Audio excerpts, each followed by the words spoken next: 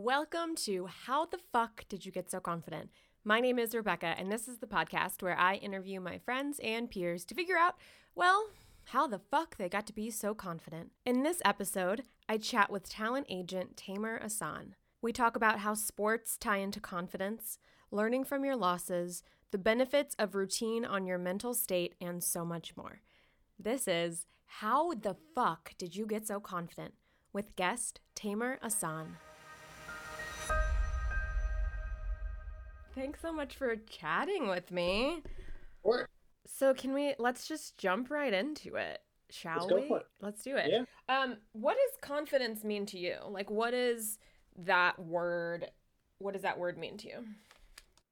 Like if you would have asked my young self, it would have been ego and attitude and, demeanor and, different ideas and everything. Now you ask me and it's a completely different thing. It's just being prepared and being ready and being, on top of things and having a goals and, even like teaching with Leia, just don't slouch and stand up tall and like things like that it's life's changed so much from being confident and having confidence to trying to instill confidence and being like, man, this is such a weird dynamic and idea, the term of confidence and everything. That's what really set me off about your podcast. It's just like, how do you instill confidence into somebody? You feel like you have so much confidence yourself. Like growing up, I always, I didn't always have confidence. I was, I didn't even learn how to speak English till I was 2.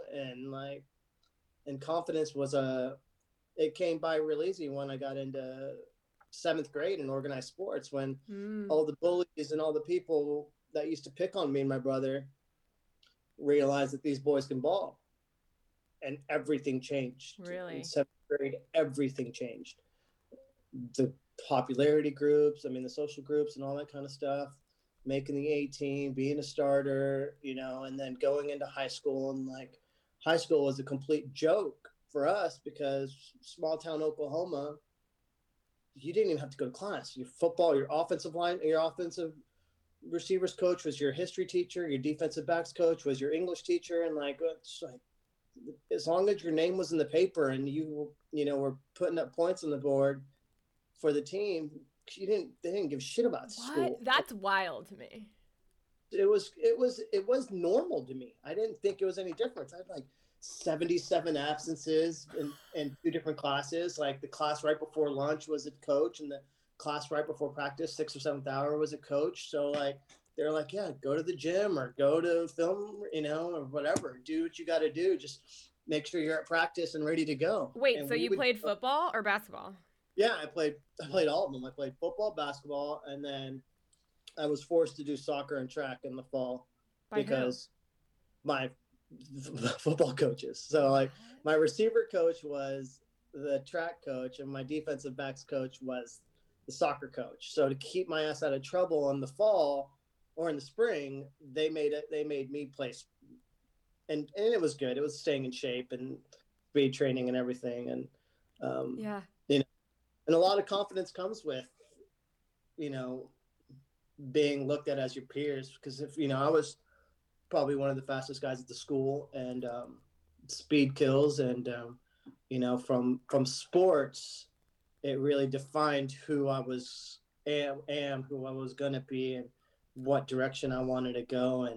And I don't know, it was always different. And now the confidence level is so weird. Like my confidence, I guess I treat it the same with work, when I go to work, wake up in the morning and go to the gym and do all the things right. Then when I put on my suit and put up my tie, it's like my game day uniform. And then when I get to work, everything in that office, everything that comes in is a game to me. It's just something I want to win, something that I want to be successful at. And if I don't win that day, and I learned this later in life, is I have better have learned something from losing or not winning and do better than, and it was just kind of this mindset that I've had ever since I got to LA and, was in the mailroom, it was just a mindset of wanting to win. And there was nothing that was going to stop me from becoming an agent. There was nothing that was going to get in my way. All the times that I felt insecure, all the final times that I felt defeated and hated LA and hated being an assistant, it all paid off. It was a mentality thing. It was having to get through it, having to overcome this types of bullshit all the time just to be where you're at. And I don't know, confidence is it's a very subjective thing, because you can have confidence in the littlest of things and the biggest of things. And totally. And I'm sure it changes over time, like you were talking about, and we'll get to like how it changed when you became a father. But right. I want to start back. You said you didn't learn English until you were 2. Is that right? Till second grade. Till second grade. Yeah. Okay. So okay. I was born in Cairo, Egypt. My brother was born there, and then we moved to the U.S. I was 4, he was 2. I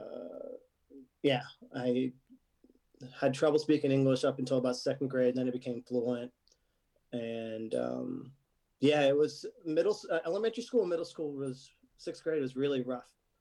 Like, me and my brothers were probably the only brownish people. There's black and whites and Latins, but no Egyptians or no right. Middle Eastern people out there. So we couldn't fit in anywhere. Couldn't make friends. I mean, I remember me and Hesh hiding in the bathrooms during recess because we were being picked on. I remember us hiding on the side of the buildings when it was time for my mom to come pick us up, and then us running to the van and getting in and being so frustrated with her that she didn't have the door open when we were there because we had to get out of there, and just hated it. Like, I don't think our confidence was really high at that age at all. I think the whole goal was to try to fit in. And I think it was it. I mean, we would play in the backyard and we'd play like neighborhood kids, but no one in school ever cared about. No one ever would look our way or anything. And I think Hesham would have the same. He's 2 years younger than me, so I think he kind of went through that till he got to 7th grade too. Yeah. That is, I mean, being an adolescent in middle school is hard because of, hormones, and we don't know who we are as people. And then add on top of that, the fact that you were born in Egypt, and like you said, there were black people and white people, Latinos, but not like Egyptians or Middle Eastern. That's like another layer on top of like being different at a time when you want to fit in, which I can imagine is so hard. And how did you overcome that? You said, I'm assuming sports? I think 7th grade when I told my mom I wanted to try out for the football team, she was like, no. And I was like, yeah. She was like, no. I was like, yeah, I'm doing this. And she's like, no. I'm like, yes, I want to. It's just like, fine, just go. And I'm like, all right, fine. Why didn't she want you playing? Because I'm getting hurt. Yeah, okay. Yeah, just getting hurt. Yeah. I have 4 concussions to my name and broken bones at the wazoo. Like, yeah. Yeah, it was the 7th grade. I think everything changed when we started playing in these. For me specifically, because my brother's 2 years younger, when I started playing and everyone realized that, oh man, he's fast, and he can catch the ball. Oh, this is going to be great, and then just going through practices and then waiting for that day where they post the A team and the B team, or the varsity or the junior varsity, and 7th grade and stuff, and making that team and getting out on the field and just playing and winning. I mean, I think winning really started to be like, oh shit, I'm actually pretty decent at this. We're winning, and it's tiny. It was just small and tiny. And then 8th grade came around and made the A team again, was a starter. And then 9th grade came, you jump into high school and everything changed because you're already on the football team. You're already on the basketball team. Being a point guard on the basketball team in 7th and 8th grade. And I think our team lost 2 games in 2 years. I mean, then we were just a fast break team. Our team was just set up of get the rebound, dish it out, get up down the court as fast as anybody else and make the layup. And we did that perfectly, and then when the crowd's there cheering and all the cheerleaders in there and palm teams and everything are cheering for you, I think confidence was just instilled. I think it's a different mindset of going to school and being confident, but once I stepped on the field, that confidence level went up. That Mamba mentality, as we say now, or beast mode or whatever you want. You just knew you were going to dominate and you were going to kick the other team's ass. It was just there. Yeah. What did your coaches, because I think also I've talked to another person who was big into sports in high school, but he had like a really shitty coach. So, yeah. And that like really knocked his confidence down. Yeah. So did you have good coaching or like what was good coaches? We did have good coaches all around. We had good coaches. And it's hard to say what a good coach is, man, because all our coaches yelled at us. All our coaches berated us and destroyed our confidence every chance they could. But man, were they there to teach, Mm-hmm. And I think that the most valuable of lesson is, which I had a hard time doing, it was to learn, was to listen to what these people had to say. And I think I got kicked out of a basketball game in 8th grade because the coach was wrong. Something was wrong with the coach with me, and he didn't start me, and I wasn't even the first guy off the bench. Turned out towards the very end of the game when we were up, he wanted to put me in, and I have no idea. There was just a lack of communication. So I took my jersey off and I threw it at him, and I just walked straight off the end of the bench. And it was towards the end of the year, and that was the last time I played basketball in 8th grade. And it's like, fuck this guy. I don't. And I never to this day knew why, Yeah. Maybe that an attitude, but yeah. when you get into high school and it's Oklahoma and it's kind of like Texas high school football where football is everything for them. Like it's all they care about. And so when you start playing, all the schools have great coaches, and the coaches have been there for years. There's never, this coach just got hired. It's like, it's weird. These coaches are 10, 15, 20, 25 years. So they know what they're doing and they know how to coach. And I think all my coaches were pretty good, track coaches and everything. So what happens when you lose? What happens to your confidence when you don't win? Shit. The worst loser. But it's inevitable, right? We always won, and when you did lose, it was a shot. It was a shot to the heart. Like, my parents would be like, they learned real quick, did not talk to him for a couple of days. A couple of days? Like he did not like losing. It was not good. It was not fun. I just always knew I never wanted to feel that feeling again.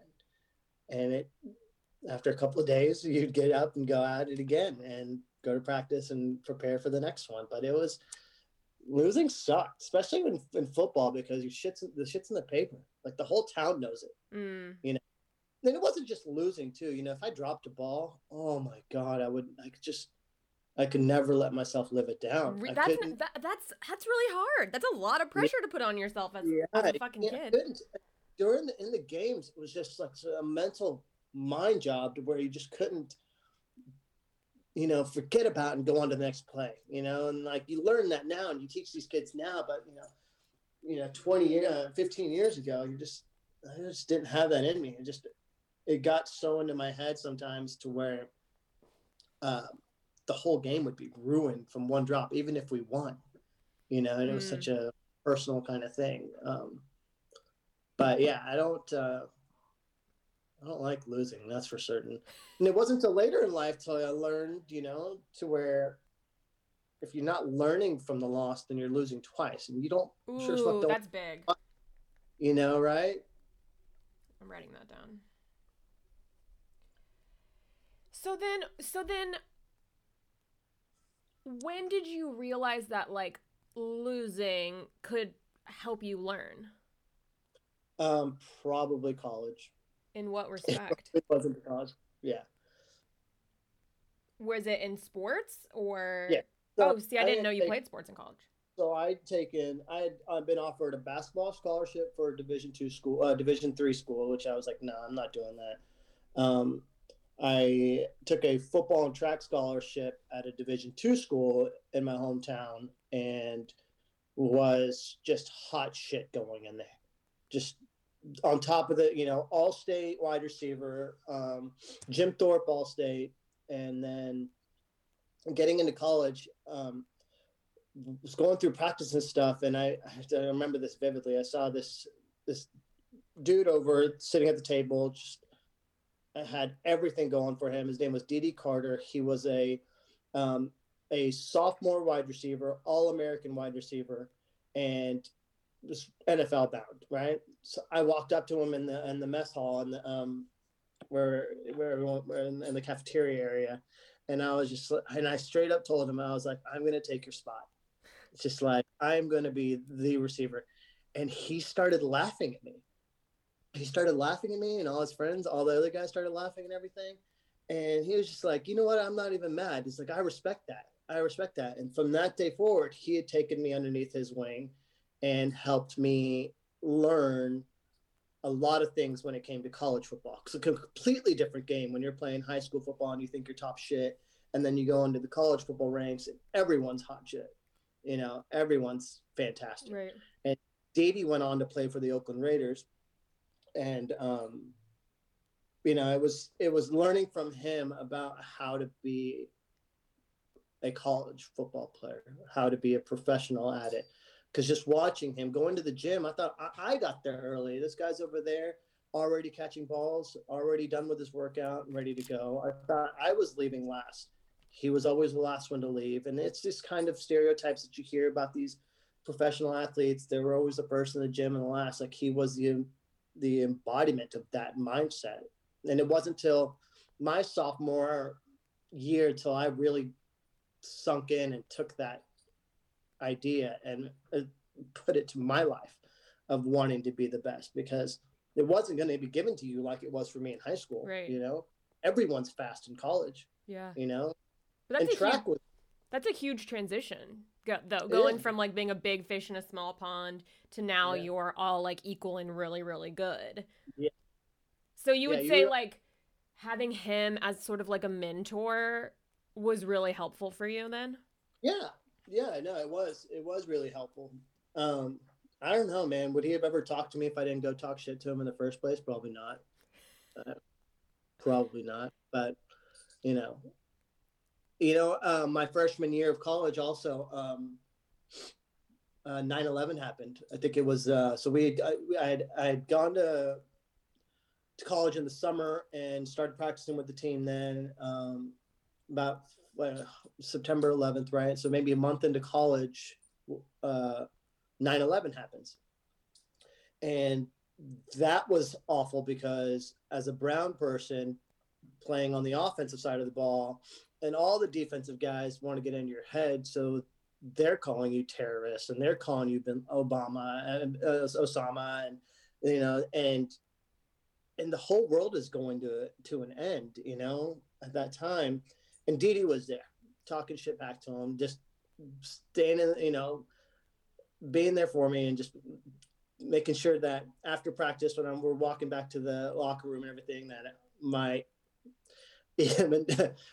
ego is okay, my consciousness is okay, my feelings are okay. And, coaches would call me into their office and be like, "Are you all right?" Because the defensive backs are all black guys, right? And their job is to disrupt and to get in our heads. And when we would scrimmage and everything, they were ruthless, and they would do whatever they could say to get in their head. And a lot of them are my friends now, and a lot of them I call my friends now. But going back, thinking about that time of diversity,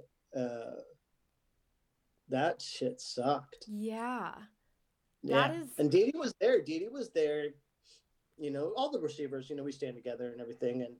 But he was the All-American on the team, so he was always talking shit back to them and always telling them, covering for me and looking over my shoulder and stuff like that. And yeah, it's crazy times. How did you overcome that specific thing? Just, I don't know. It's hard to say now. I kind of want to just say I just kept my head down and kept going. Mm. I knew it was tough. Did I hate going to practice after that? Yeah, I think the whole world was kind of going through something that they hadn't gone through before. I think I was in what? I was in sixth grade when the Oklahoma City bombing happened. So I don't really know much about what the the news and stuff was saying then, but I was old enough to understand when 9/11 happened and to feel, you know, the sadness of everyone, to feel like that we just got attacked by terrorists. It's unreal, and uh, it's just strange times, I guess. Did it like But taint your love of football? no, not at all. Oh, No, that's interesting. no, no. So then you would say like What's weird is like I never considered myself brown after seventh grade. I never considered myself a different ethnicity. I never looked at the blacks and the whites and the Latins and was like, oh, these are all different ethnicities, types of people. Because if you're on a team, you're a family, you're brothers. There's the only thing that's separating you is do you play offense or defense? Like, yeah. you know what I mean? Like Yeah. when it comes to sports, I think a lot of people are like, "Oh, I don't see color. I don't see color." When you're on the football team, all you see is the jersey and the helmet and everything, and you go to battle with these guys. I mean, sweat, blood, and tears and fight to achieve this common goal together. There was no, I never thought myself I'm this brown guy, like I'm this Muslim brown guy. Like I never thought that till 9/11 hit, and then it was just like, oh my god, like I'm singled out everywhere I go. Family is singled out everywhere we go now. And that was a whole different dynamic of trying to overcome bullshit, I guess. Yeah. Yeah, I mean, so you mean like on the football field and off the football field you Yeah. experienced this? Oh, yeah. What did you do I mean, that's a huge thing Mm-hmm. to overcome. What did you do to rebuild your confidence when moments like that happened? Especially during 9/11. Like that's Yeah. that's No. I mean, you get to a point to where I think everyone that's, I don't know, I can't speak for everyone, but if you're being bullied, you got to get to a point to where you got to put the noise aside and you got to focus on the task at hand. I think a lot of the things are you can retaliate and it be negative. You can fight back, which could be positive, negative, doesn't matter. But I think if you can put the noise aside and focus on the task, focus on just being the best version of yourself, being the best version on the field, being the best athlete. When it comes to receivers, route running is super important, catching the ball is super important, blocking is super important. And if you can just continue to focus on these little bitty things, then all that loud noise kind of just eventually just diminishes away, and you become stuck, and you're not sitting there dwelling on all that kind of stuff. Would you say that what are some of the key things that sports taught you? From what I'm hearing, it sounds like discipline, teamwork, respect. You tell me. Yeah, no. Yeah. Those are spot on. And do they bleed into your life now, or now that you're not in sports? What? Every day. Every day. Every day. Every day. Even now with raising Leia, every day. It's just, every time she falls down and she reaches for my hand, I'm like, you have to get up. Every time you fall down, what do? We get back up, and she's understanding. She'll fall and, she'll look at me and I'm like, you got to get back up, and she'll get back up and she'll go at it again. And it's just these little things to where they're instilled in sports. If you fall down, if you get hit down, you got to get back up and keep fighting. And, so yeah, every single day, all those values that I learned from sports and being an athlete and, come into effect all the time. Yeah. When did you decide? I mean, did you want to become a professional football player? What is that? Well, always wanted to play sports. I never thought there was anything else. I always wanted to play in the NFL or the NBA or whatever. You know, about my senior year, I ruptured a hamstring and partied a lot, and it was the end. Really? And then it another year and a half to pull my head out and graduate with my undergrad, and then I really had to figure out what I wanted to do. So I wanted to be a sports agent. So I guess I can't play sports. I might as well represent athletes. That'd be cool, you know. So I got my master's degree. My master's degree is actually in sports and entertainment business management, and it was directed towards sports. And you know, and things change from partying hard and everything to pulling my head out and actually getting accepted into grad school. Man, I got my master's degree in 20 months. I had a 3.91 GPA. I sat in the front of class, front row, dead center, asked questions. I mean, it was just all books. It was all studying. It was a completely different change. And I honestly don't know what switched. I know that when I finally graduated from my undergrad, I walked across that stage, I grabbed my diploma and I handed it to my mom, and I was like, there you go. I did what you wanted. I graduated. Now leave me alone. Then I was just like, what the hell am I going to do? I don't want to be in Oklahoma. This is the last state I'd ever want to live in and continue to live in. So moved down to Texas, got into grad school, got my master's degree. I walked across the stage with my diploma and handed it to my dad. And I said, here you go. I'm done with y'all. I'm moving to Los Angeles. I'm out of here. And I packed up my shit and I left. Yeah. Yeah. That's such a big transition from being like, from doing something that's like so physical with your body that you love and that you're passionate about, to now being like head in the books, finishing school early. Like, I mean, you said you don't know what that switch was, but I'm curious, like. Well, the big switch here, like when I was in undergrad, man, we partied a lot. Like we drank a lot, you know, and went out a lot, chased girls around a lot. Like it was all fun and games.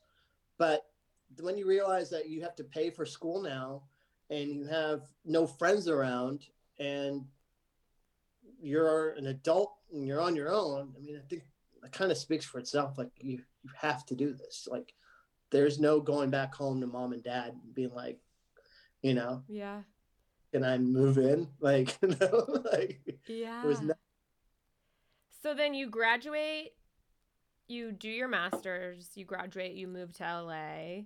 Yeah. Then what happens?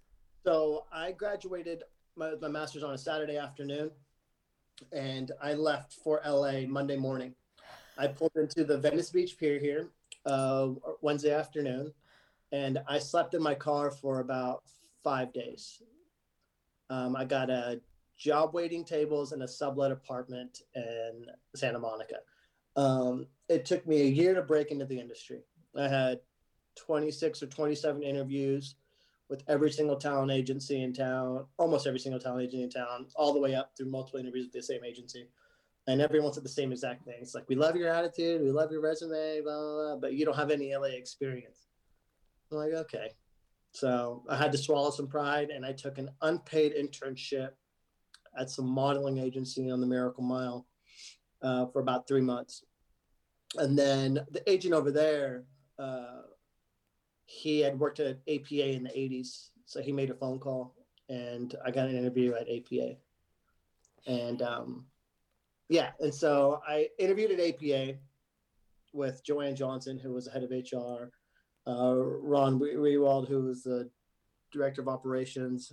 They had me meet a couple of other agents, and I'm leaving. So I'm done with all the interviews. I've been there like 3 hours now, maybe 4. I'm going down to valet to get my car, and APA's calling me. It's Joanne Johnson, the head of HR, and she's just like, hey, you know, I just got speaking with the other agents, and we'd like to offer you a job. And I'm like, oh, fantastic. That's awesome. She's like, yeah, when can you start? And I'm like, I'm actually still in the building. I'm still here. And she thought that was funny. She was like, no, you come in next week. We'll do the paperwork and we'll get you started. And then I started off in the mailroom. I was the oldest person in the mailroom at 27, 28 years old. Everyone else in there was 22, 23, fresh out of college here. How did that I affect you? it affected me great because I was more mature. I had some confidence. I had, You have life you know, experience behind you. life experience, and I was only in the mailroom for 30 days. There was people in the mailroom for a year and a half, 2 years, 9 months, 8 months. I got out of the mailroom in 30 days. What'd you do? How'd you do that? Well, because I knew that this was a shot, and I wasn't gonna let this opportunity go to waste. So when I would do everything that they asked. It was yes, ma'am, yes, sir. No, ma'am, no, thank you. Like everything was just polite and it was efficient. And I would do everything that they asked the right way, and I didn't slack. I got in trouble one day. I was in the mailroom. I was answering the phones, and I just hung up the phone, and I leaned back against the table, and I had just kind of put my foot up there, and one of the senior agents in the lit department came in there, and she ripped me a new one. I was like, I literally was doing work, hung up the phone, had turned around just to catch, like, not even catch a breath, just to be like, okay, that was cool, or whatever just happened. And in comes the senior agent. She's a partner now, and fuck, she ripped into me. For doing And then what? we're just standing there, right? Like I didn't, like, you know, you're not supposed to stand around. If you've worked in a restaurant, managers say it all the time. If you got time to lean, you got time to clean, right? Basically the same idea. She went and told HR, told the DO, told all these people. I'm getting called in the office, and they're like, "Well, she said you were just standing there doing nothing." And I wasn't going to argue it. I mean, it's context. I could have been now, and I'm like, in context, listen, I was working. She actually just caught me the second I finished doing something, about to transition to the next task or whatever I need to be done, and she got on me. Yeah, and she's cool with me now because I would sit next to her in the staff meetings and the company staff meetings, and she knew there was something there. It's like she was, I don't know, maybe not then, but after the fact, I think we became friendly enough to be. She was proud that I worked for the company, but it was one of those moments like you get caught in a situation of just standing around doing nothing, and somebody sees you, and that's not the reputation you want to have. And so, I mean, was that like a quote unquote loss for you? Like to word it in sports terms? absolutely.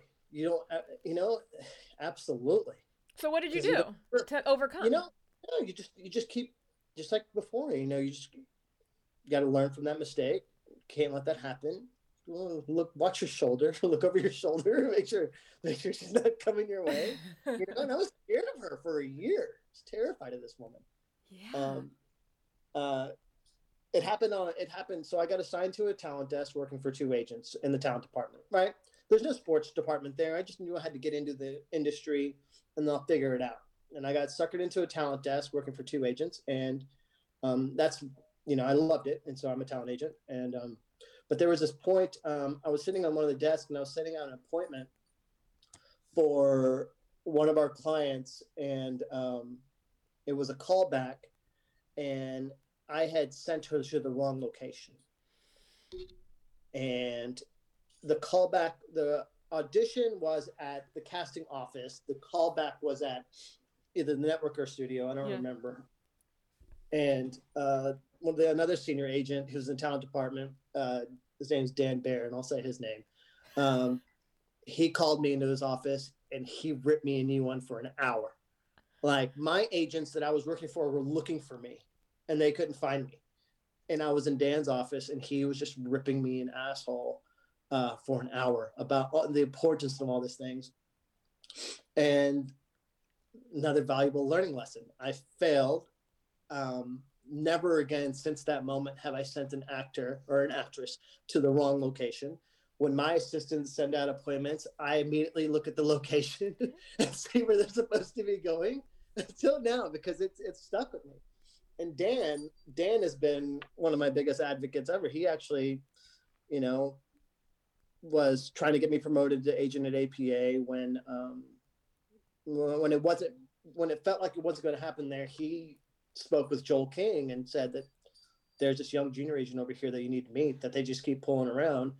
And, you know, he basically helped me get the job at the Pool Cool King that I have now. And he's still my advocate. I talk to him all the time, and we shoot the shit. And, you know, it's this industry, it's you're always learning. There's what's the beauty part about the talent industry is no 2 days are exactly the same. Yeah. Never in 5.5 years that I've been an agent have the 2 days been exactly the same.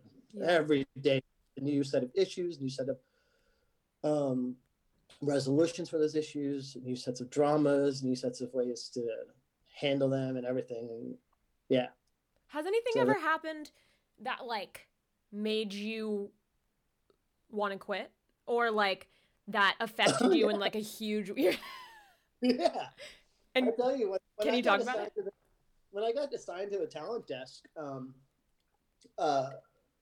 you know, I was working for 2 agents. One was, you know, a female, just maybe a year or 2 younger than me. You know, she'd been straight out of college. She'd been there. She'd been an agent for a while. And the other guy was probably around the same age. And, you know, he's more of a flamboyantly gay male. And you put this Texas, Oklahoma athlete, alpha male between them, and it was just this triangle of misery. Like every single day was, because they were covering agents at that point in time, so they covered everything. So I'm sending out appointments, 100 to 125 appointments a day. I mean, I'm there from 8 a.m. to 10 p.m. And I wanted to quit every single day. Just personality clashes? Personality clashes, completely. Like I had no idea what I was getting into myself into. So naive. But yeah, it was it was a lot of fighting. It was a lot of fighting. And it was just not like yelling at each other fighting. It was like a lot of them yelling at me and me trying to explain to them in a very calmly manner what's going on and why this is happening. Because I was, again, the being so naive and thinking all the agencies did the same thing. Being at APA and Cool King are night and day. Really? You know? APA, you have your stereotypical agents that you would think Ari Gold is from Entourage. Right. You would have the assholes and the people yelling at their assistants and, you know, breaking up fights and this is my coverage, this is my client, that's your coverage, this is your client, you know, and coming to Cool King where it's just a team, you know, it's just agents, full team. We represent everyone up and down the board together. We have our coverages and there's no ego. There's no fighting. Like the success of one of us is a success for all of us. When at APA, it's a success for one of those agents is a success for one of those agents. Right. The success for everybody. And then I remember booking my first series regular, maybe my second or third year there for Bones. And I was so excited. I'd never booked a series regular before. And they're like, great, go back to your desk. I was like, okay, all right. So no one really cares, right? Now you book even a guest star at Cool King or a recurring role or series regular. Like we celebrate all the victories. Like we all call the clients together. We say congratulations. So I'm happy for you. And it's a good feeling. It's nice. It feels good to have even the little bit of wins, you know, which you never had when I was at APA. Just never felt like you were winning, even though you were. The numbers were showing, you know, you made this much for the company and this much for the clients. And the next year you outdid last year's numbers. And then the next year you outdid those numbers. So you're winning, but it was never felt good. It sounds like you thrive in like a team environment. Absolutely. Yeah. Absolutely. Yeah. Yeah. So then when you became a parent, which was how many months? 15 months? How old's your daughter? 15 months ago. How did that affect your confidence? Because this is a brand new thing. And it's like a baby that you brought into the world and now you have to like teach keep it alive. Yeah, keep it alive, first of all. And then teach her values and Yeah. confidence and all these things that you've never done before. How did Right. how did having a baby affect your confidence? Yeah. That's a good question. Um, I don't know. I don't know. I think I don't think it affected my confidence much because it was a team thing. You know, it's Mm. always me and my wife, and my wife's done it before. I have a 13-year-old stepdaughter, um, and it was just following her lead, you know, and learning from just watching her and going over the things. And now it's so crazy. It's because before Instagram and stuff, you didn't you'd have to go buy a book or whatever. Right. Right now, there's accounts designed to toddler tantrums and all these things, and you start following these and you start learning. Like I need to understand like what phase this is. So you know, I don't even remember the name of the book. It's around here somewhere, but the book all dads get when they're expecting, you know, and it explains what mom's going through the first trimester, Yeah. what's happening with the baby. Then it goes into, you know, the first month or two, and then it explains to you basically like, yeah, the first month, good luck hanging out with the baby.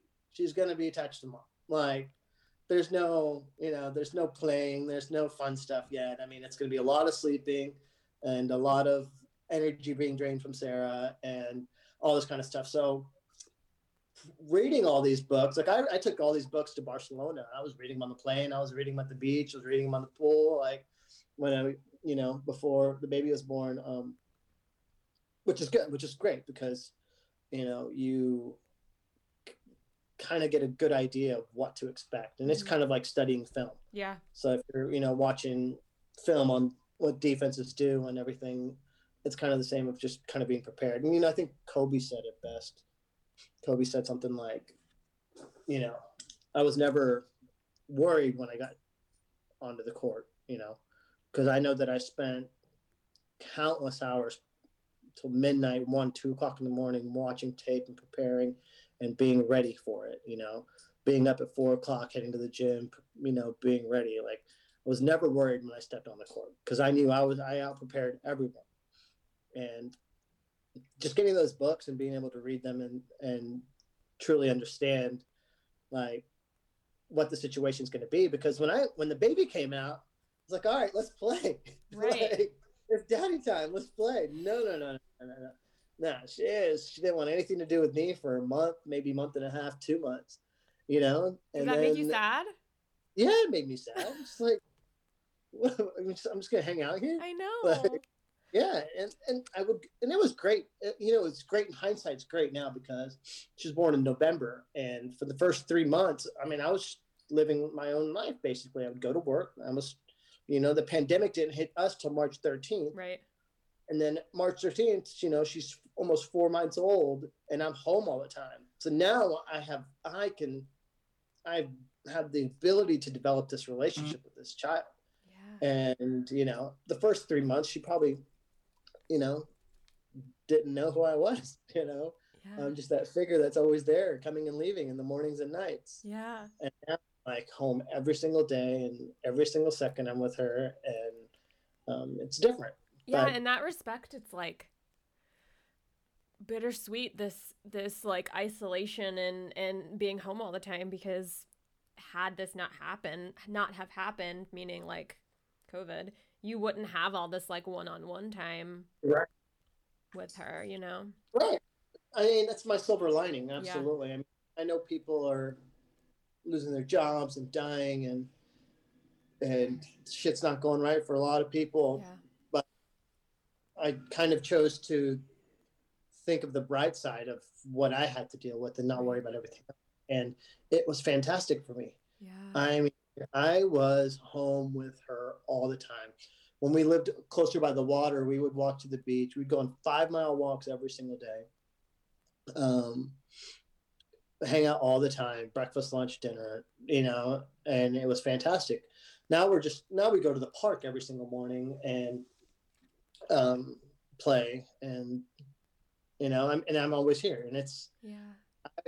I hope it translates to when she's older and our relationship continues to be strong. And but it is fantastic. Like I mean, COVID happened and it's a shitty fucking thing. And but man, it's last year was probably the best year of my life when it comes to my relationship with Leia. So yeah. Yeah. What are some things that you want to instill in her? Whether or not they were instilled in you. Like, was there something that wasn't instilled in you that you wish was, or vice versa? Yeah. I have to do it behind my wife's back because my wife is anti, like, ego and machoism and, like, you know. Yeah. No, and my wife's, it's okay to lose. You know what I mean? I think if I was to instill, I mean, winning is everything. I think that's what I'll say to her behind her back. You have to do everything. Winning is everything.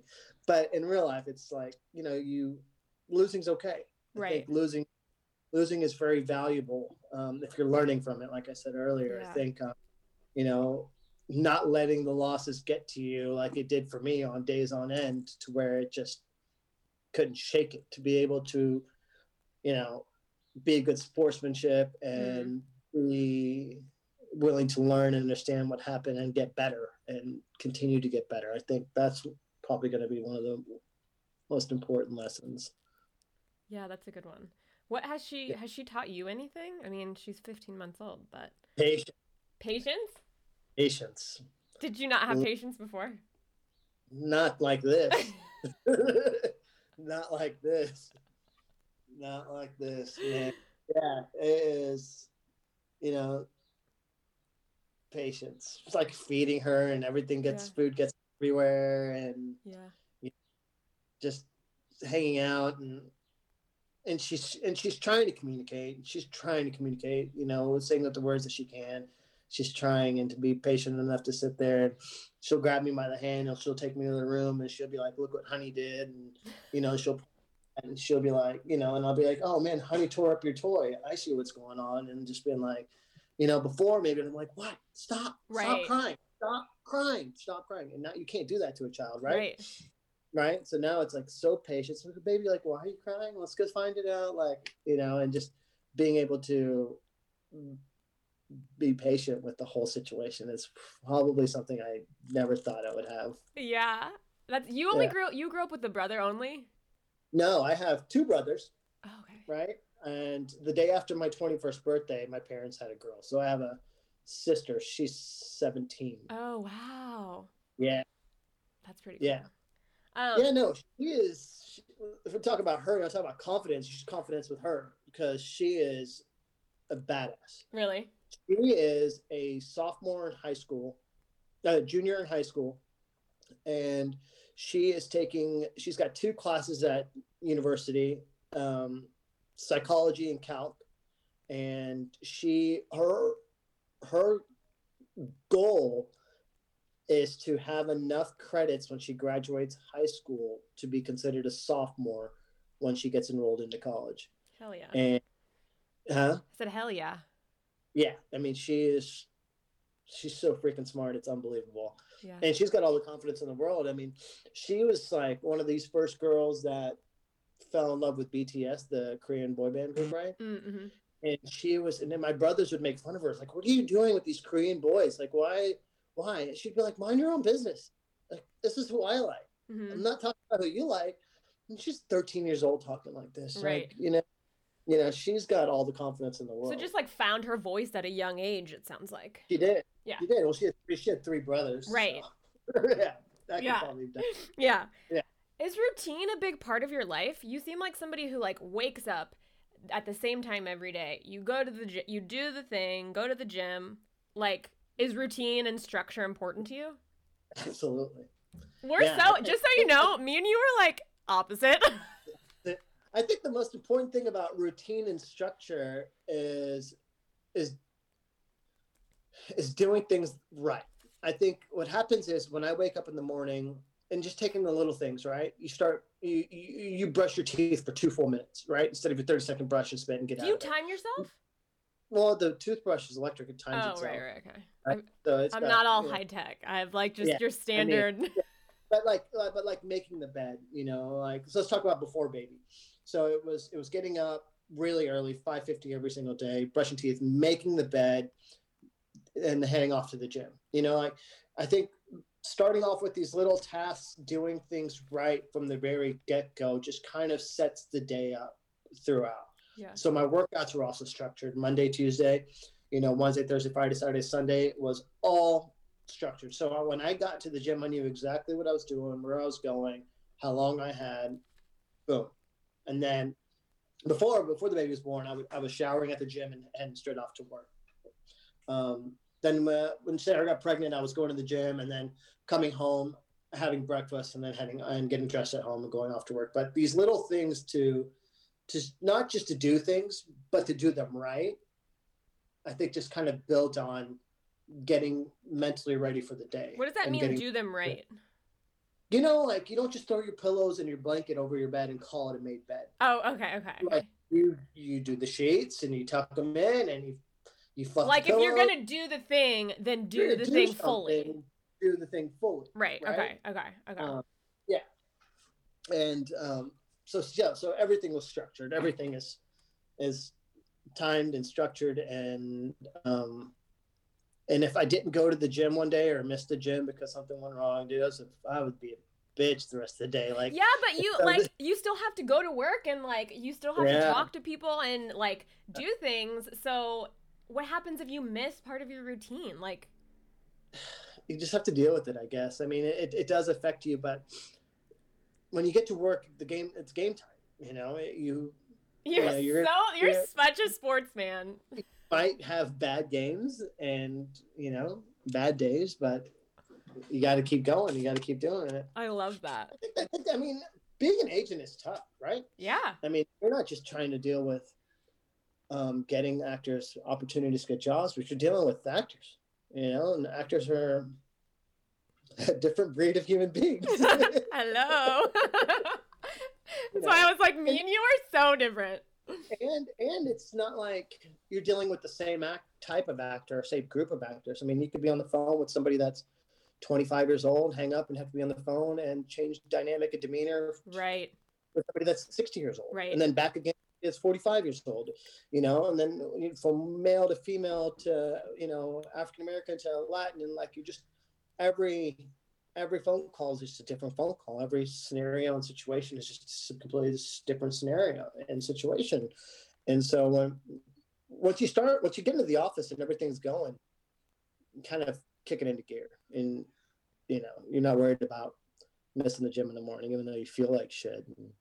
Well, that's like, and you have to deal with like networks too, right? And studios and that's a different breed too than like an actor or creative type. So you really have to, that's a good point. I never thought of it like that. You really have to like, I think it's really cool. The way that we split up our coverage of Cole King is that we all have a third of, we split it up by casting directors. So we all cover the third, right? So I have my third no matter what they put out, TV or film. So I developed that relationship with that casting director no matter what. So now 5 years in, I know who's short with me, and I know who I can have a conversation with, and I know who will respond to this type of actor, this type of pitch, or who won't respond to this. I know who not to bother, and I know who I can't bother, and it just goes that way. So it's like when it comes to dealing with different personalities and stuff, like you kind of get the flow of who these types of people are. At least you think you do, you're talking to them on the phone and responding back and forth in emails. Some of them are texting, some of them you wouldn't dare text. Like, yeah. I feel like if I was an agent, I could never be an agent. I take everything so personally that if someone like didn't put an exclamation point or like wasn't like at the end of a sentence or something, I'd be like, oh my God, they're mad at me. Like, or if someone was short in an email with me, I'd be like, oh my God, what did I do? Like, I would never be able to do it. I'm too sensitive. Yeah. That's you have to have a thick skin. That's for certain. And none of it's personal. None of it is personal. Right. I think unless I mean, I guess I've definitely learned that nothing's personal, but I guess yeah, just thinking of being an agent would be so hard and scary for me. yeah, What yeah. is a piece of advice that like you've been given that has stuck with you? Or have you ever been given a piece of advice or like words of wisdom or guidance? I have so many like motivational quips that I use throughout, and then you ask me the question, I'm like, duh. But where did you find them? Like through people or through Oh, books? my dad, through athletes, yes. Do you read a lot? Yes. Well, before I became an agent, I used to read. When I became an agent, all I read is scripts, and it's so hard to find time to read something that I want to read. Like I was reading baby books on vacation because that was just the time. And ever since then, it's just been script after script after script. And it's like, do I never have real time to between work, baby, and Right. to read a real book? It'd be nice. Do you listen to like sports podcasts and stuff? Yeah, I listen to sports radio on my way to work in the mornings, but Yeah. I haven't gone away here, so Yeah. I've literally worked from home for a year, almost a year. March will be a year. I know, isn't it wild? We're coming up on March. We're coming up on a year, and it's super crazy. I have so many good motivational quotes, and I can't think of a single one. I thought you would have them like because I it's know. so sports. Like motivational quotes feel like such a sports thing. There's one thing I used to. So my younger brother Omar, he had moved out here to LA about 5 years ago. He only spent about 3 years out here, but there was one thing that I used to tell him every single day. Every single day before I went to work, I'd be like, "Goodbye, like I'll see you later." If he left the house, I was just like, "Just be better." And it was so simple, and I don't remember where I heard it from, but it was just be better. And I say that to my little sister, I say it to my brother. It's just whatever you are going to go do, just be better about it. Like be better decision maker. Like don't get in trouble, right? Be better than you were yesterday. Be better than anything. Yeah, okay. And just be better. So if I continue to just say be better, right, over and over and over again, it's kind of like saying I love you over and over again. Like you'll just get it. Like, you know what I mean? Like hopefully my brother, who was 7 years younger than me, he was out here partying and doing his whole thing and everything. And it's just like coming home late night and, just getting to a point to where he was lost in the world and didn't know what he wanted to do. And then he finally figured out his path and stuff. And I was just like, just be better. You got to be better. Whatever you're doing, just be better at it. Whatever is going on, just be better. And I hope it's stuck with him. He's doing good. He moved back to Oklahoma, so God knows what's going on. I've never been to Oklahoma. Don't go. Don't go. Okay, yeah. I'm going to recap the notes that I've taken on Tamer's tips for confidence. Are you ready? For confidence. Yeah, go for it. Okay. Be prepared. I feel like the overall theme before I rattle these off is like working hard. Would you I feel like if you like the big takeaway that I have from this hour is like put the work in to be better. Right. Yeah, that's like the theme. Okay. Be prepared, work ethic, have goals, learn from not winning. If you're not learning, I loved this. If you're not learning from loss, then you're losing twice. Holy shit. That's a good quote. Mentorship and community. It seems like teamwork is really important to you, and that like is an area that you can thrive in like when you have that support. Put the noise aside and focus on the task. That was a really good quote too. Be the best version of yourself. Discipline, teamwork, respect. Learn from your failures. Celebrate your wins. Losing can be valuable if you learn. Find a routine that helps you and be better. Yep, there we go. I said all that? Yeah, you said all that. These are all my notes from you. Look at that. I'm a note taker too. Thanks so much for giving me an hour of your time. I know you're a busy man, so I appreciate it. I wish we could have done this earlier. Yeah, I know. What happened? Wow. Baby happened. A baby, a pandemic, what else? Baby, yeah. Many things. I love using her as our excuse. Dude, I got a baby. Yeah, I can't do that. I have a baby. Or now you can be like, I can't do that. I don't feel safe. I feel safe. I don't feel this. It's a pandemic. Yeah. Cool. Thanks so much. No, of course. Thanks for listening to this episode of How the Fuck Did You Get So Confident? I love to hear from listeners about what has helped you build your confidence, whether it's a favorite book or a mantra, or maybe an event you went through. Leave it in the review section for me to check out, and you can also leave in the review section any topics that you would like discussed on the show. And I look forward to hearing from you. Thanks so much.